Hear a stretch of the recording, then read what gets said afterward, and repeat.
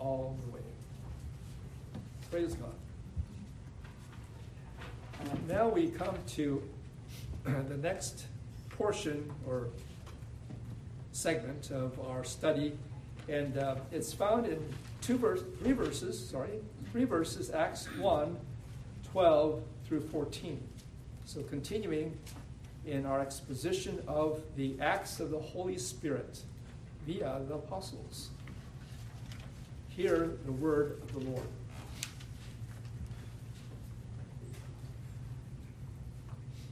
Then returned they unto Jerusalem from the mount called Olivet, which is from Jerusalem a Sabbath day's journey.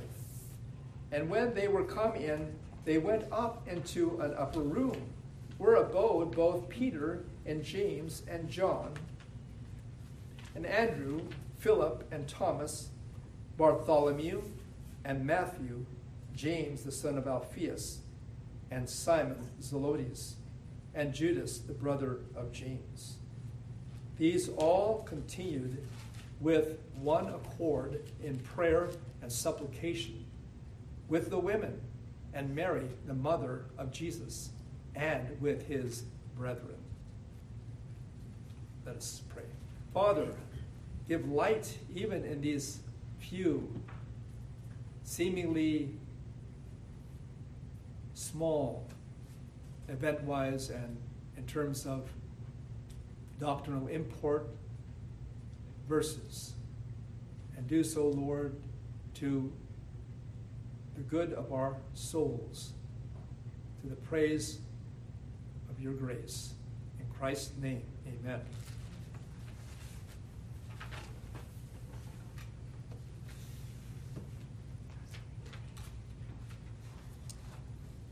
I entitled this In the Upper Room, and we have heard over the years, I'm sure, reference to the upper room, and sometimes it is made into a ministry or the name of a church, and that's fine, that's well and good. But let's understand it for the purpose that it served, even as the Lord serves this purpose in using his people in the service of his kingdom. It says in the introduction, which is verse 12, I would have you hear again. Then returned they unto Jerusalem from the mount called Olivet, which is from Jerusalem a Sabbath day's journey. So they're going back to Jerusalem, which was like returning to the den of the wolves, because that was where they were in fear and trembling for their lives. And now they're going back.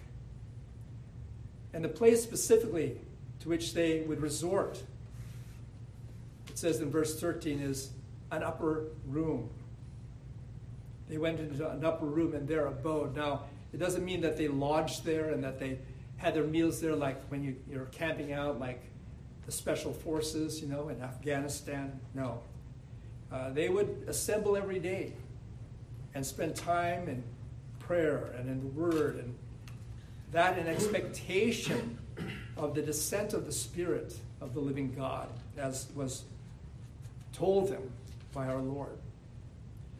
Some think it was one of the upper rooms in the temple, but that cannot be, because the chief priests who have control over that would not allow them to go there, and perhaps especially now that they're marked men. Although in the past they would continually resort to the temple, as told by Luke in his gospel, such as in the courts of the temple, the side rooms of the main sanctuary, such as this is like a side room to the main church over there, which they were able to do at any hour of the day, like they do to this day in Jerusalem. But this probably was a private house. Perhaps it was the house of John the Evangelist, who took our Lord's mother Mary into his care, as he was bidden by the Lord to do. Or perhaps the home of Mary, the mother of John Mark, who was later to be a disciple of the Apostle Paul, and who would be instrumental in the writing of the gospel, probably the first gospel, the Gospel of Mark. And it's probably the same place where the disciples, upon the death of Christ, hid in fear and trembling of the Jews. Now, the company of them, as you heard me read, the names were written, they weren't concealed. The Bible does hide, the Lord does at times hide things, such as from the wise and prudent, using parables, but by and large, the Lord reveals. He's a revealer of truth, and especially of sin, even of his people's sins. Can you imagine that? He doesn't hold back from revealing things that could possibly jeopardize the work of the kingdom. But here it is. And so we have here included in this assembly three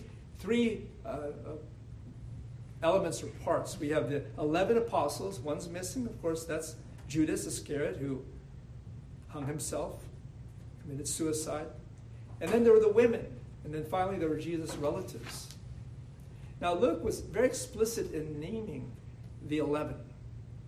And he does so in a way to show continuity between Jesus' ministry and the apostles who would be the foundation of the church, Jesus Christ himself being the chief cornerstone, as what Paul would say, allude to in his letter to the Ephesians.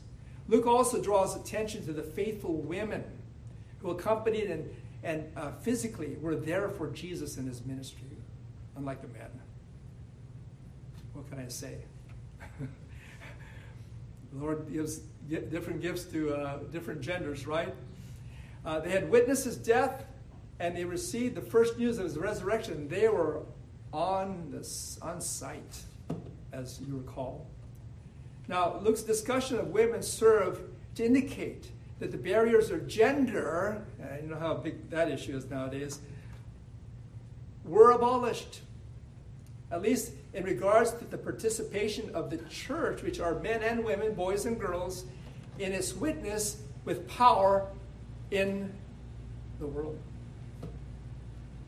And also, as was mentioned already, Mary, the mother of our Lord, is present. And this would be the last time you would hear of Mary in the scriptures. And isn't this not an indication of her role, how her role has ended, as it were, and not has its continuation such as it does in some circles of Christendom to this day, which is really, it's not biblical. Especially as it is her son who is the Savior, and she, upon the get-go, would allude to how Jesus Christ is the Savior in whom her heart rejoices and her soul rejoices. And there were others, the brethren of our Lord, his kinsmen according to the flesh. James, for one, who becomes a believer later on in the game, and who becomes the leader of the apostolic, at least the church in Jerusalem. He was never an apostle, and he also wrote the book of James. Marvelous. And there were others as well who came to faith after the fact.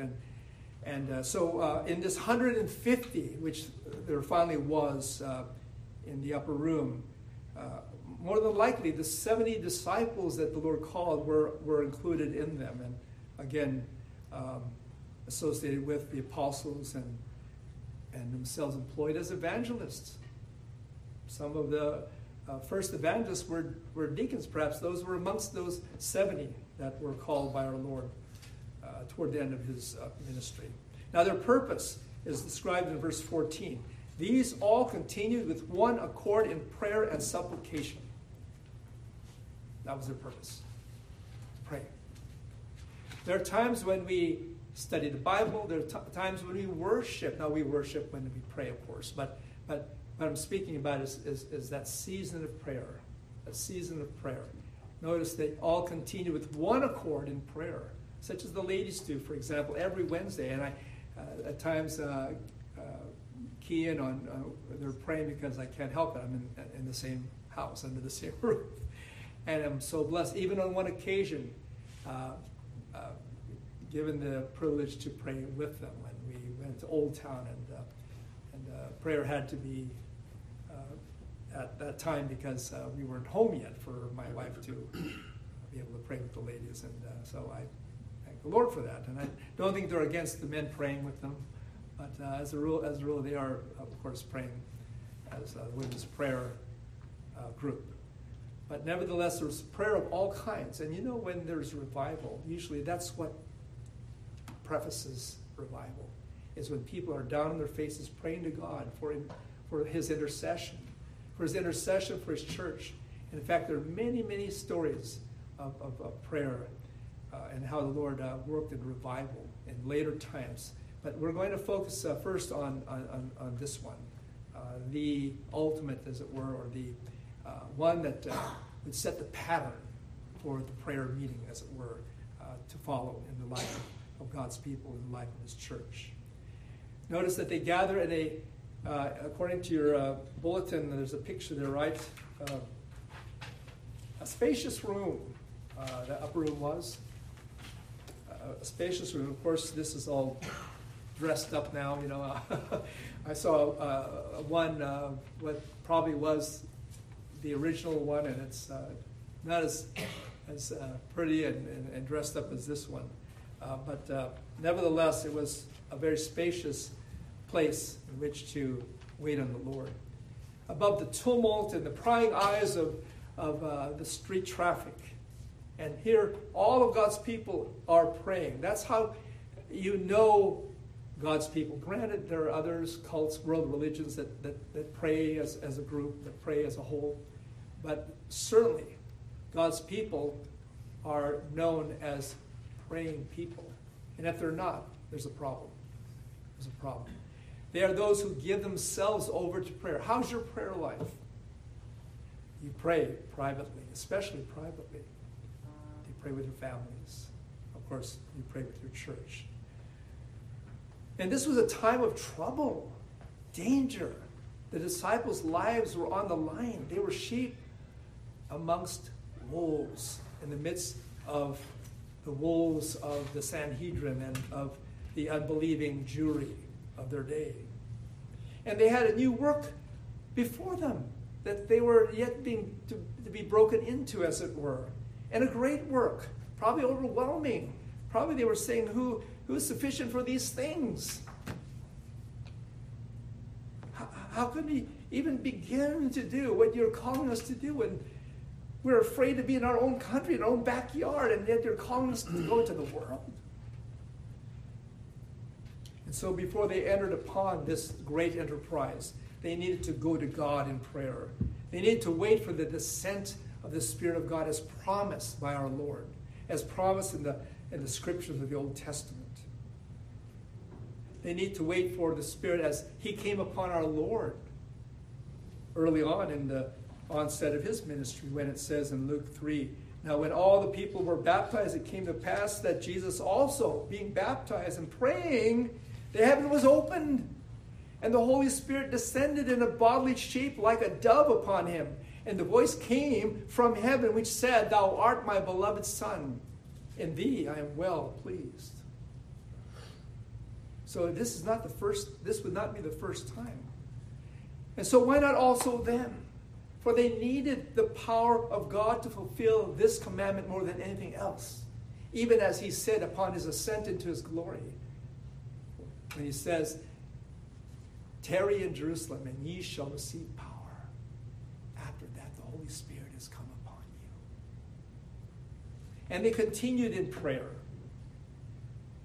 You have to pray and pray until you break through the heavens that sometimes are like brass, and your prayer just seems to bounce off, come back, and you feel this sadness, or at least this anxiety that God is not hearing, God is not listening. And yet he says, he said, did he not, pray and not faint? Pray and not faint. He says, shall not God avenge his own elect, which cry day and night unto him, though he bear long with them? He bear long with our infirmities. He bear long with our sins. I tell you that he will avenge them speedily. Nevertheless, when the Son of Man cometh, shall he find faith on the earth? truly, many are called, but few are chosen. But that does not in any way, or should not in any way, impact our mission, our purpose, His commandment that He is calling us to fulfill by our following Him into the fields that are wide unto harvest. And we're to do so in unity. They did this with one accord, did they not? Let us pray. They're still in the prayer mode. They're still strategizing, as it were. And part of their strategizing, a very, very essential part of their strategizing is praying, is bringing this to our God, is communing with the one who is our commander-in-chief, who is calling us to battle, who is calling us into service. And so this intimates that they were together in holy love, and that there was no quarreling or discord among them. I assure you, when you have a common enemy out there, and especially when your life is on the line, you learn to get over some of those little small quips and quibbles, that you have, the things that ought not to be in your life anyway. And God's providence are not in your life anyway, because of the circumstances that surround your situation. And this, in order to fulfill His prayer for unity in His church, as Paul would put it, to keep the unity of the Spirit and the bond of peace in His church, and to begin to set the pattern for the church, because this is how the church is going to be. It's going to be following the template of Acts chapter 1. That in order to best be prepared to receive the comforts that are contained therein in His promises, and especially this promise of His Holy Spirit. And this also intimates that they're concurring together in supplications for one another and for all saints everywhere. Even as Paul would pray later on, praying always with all prayer and supplication in the Spirit, and watching thereunto with all perseverance and supplication for all saints. He's not making exception. He's not saying pray for only part of the church, but not all the church, or pray only for this one, but not for the one that don't favor you, or that you don't favor. I mean, who are we to judge? Who are we to say who's a Christian, who's not? Except by their words, by their fruits. And even then, we still pray, and we still lament if there are things that are not in order in people's lives, and seek to be available, to seek to be for them the one by whom the wonderful Counselor would avail Himself in revealing His truth and revealing His love to their hearts and to their minds. And though it was only one who spoke, and that is Peter, they all were praying together at one point, were they not? And when they would touch on any subject, they would all agree so that what is done on earth would be done in heaven. For they are in a situation that is very, very, very unique, very difficult, very trying, and it could go any way or either way because of their weakness and their separation from their Lord, in whom they placed so much of their faith and trust and hope for the success of their existence and of their purpose as God's people. Not to mention all those things that beleaguer us with disappointment and even physical fatigue and wanting to throw in a towel at the end of the day, in the night, and to give up in the service of Christ. No, they went to their knees in prayer, and they did that incessantly. And so is this what we do? Is this what we do when we're in a similar situation since that occasion of that upper room prayer of God's people? Let us follow their example. Let us wait on the Lord, who promises to answer. As He said, as our Lord said in the Gospel of Luke, as is recorded in the Gospel of Luke, and behold, I send the promise of my Father upon you, and tarry you here in the city of Jerusalem until you be endued with power from on high. This is no less true today than it was back then. In fact, more so. Christ says that if he did great things in his day, will he not do even greater things, even to the salvation of souls that are dead in trespasses and sins, that are on their way to hell? He's going to turn them 180 degrees and send them to heaven. And we're going to be the instrument that God uses. Ever thought about that? Ever thought of the blessing of being used in someone's life to disciple them for Christ? And to make them a child of God, who were once children of the devil. We are also waiting because it's a transition period, you see. And that is between Christ's completed work on earth and the work of the Holy Spirit from heaven, who is yet to be sent down. Now, he was already in God's people. He was in God's people in the Old Testament. He was in his apostles when they were starting out and were with him when he was on this earth. But now he would come in glorious power and revealing something to them that would send them on their way, and not just rejoicing, but being effective servants of the living God. Our Lord says in John 16, 7 through 11, this. John 16, 7 through 11. Nevertheless, I tell you the truth. It is expedient for you that I go away. For if I go not away, the Comforter will not come unto you. You get that?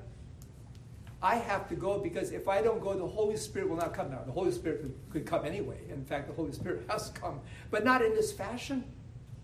But if I depart, I will send him unto you, I and the Father. And when he is come, he will reprove the world of sin and of righteousness and of judgment. Of sin, because they believe not on me. He's going to convict them of their sin, of unbelief. Of righteousness, because I go to my Father, and you see me no more. Through his resurrection and ascension, we are justified. We are imputed with the righteousness of another. And that is the basis by which we enter heaven. That's our ticket to heaven. Our ticket to heaven is nothing short of perfect righteousness, perfect holiness, perfect obedience. And we don't got it. It is Christ who provides that for us. And it's sufficient unto our salvation, even our being with the Lord in heaven. And of judgment, because the prince of this world is judged. And so, this is what the Holy Spirit will do. And we'll, of course, talk more about that when that time comes. But this is what the Holy Spirit will do through them. This is how the Holy Spirit works, is by convicting them, that is, those who will hear the gospel of sin and of righteousness and of judgment to come, through the disciples. And so it was reserved for the Spirit to make good on Christ's promise.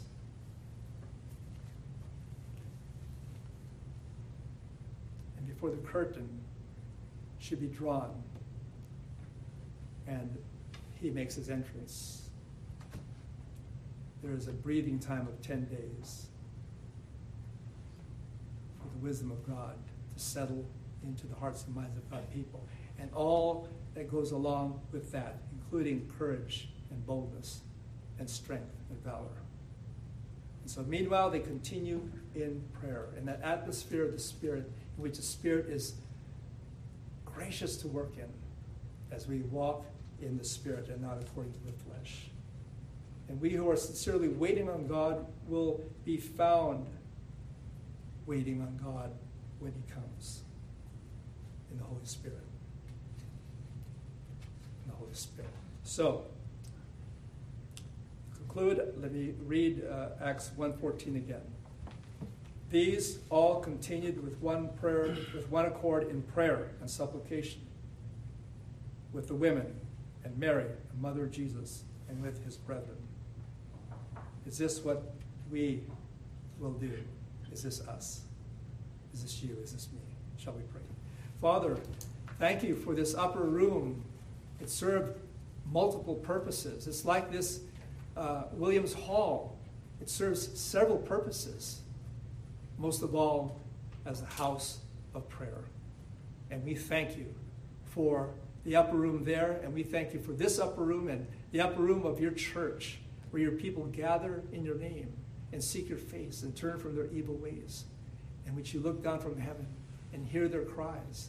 As you are open, Lord, your ears are open unto the cries of your children, while your face is against them that would do evil. Thank you, Lord, for this example. Thank you, Lord, for what is yet to be revealed to your church then. And we know it for the most part in retrospect, but Lord, as we embark upon this exposition of this book, thank you, Lord, for what is ahead in our study of your church. In Christ's name, amen. Let us now sing our last hymn of praise, shall we, and stand, and that's 542.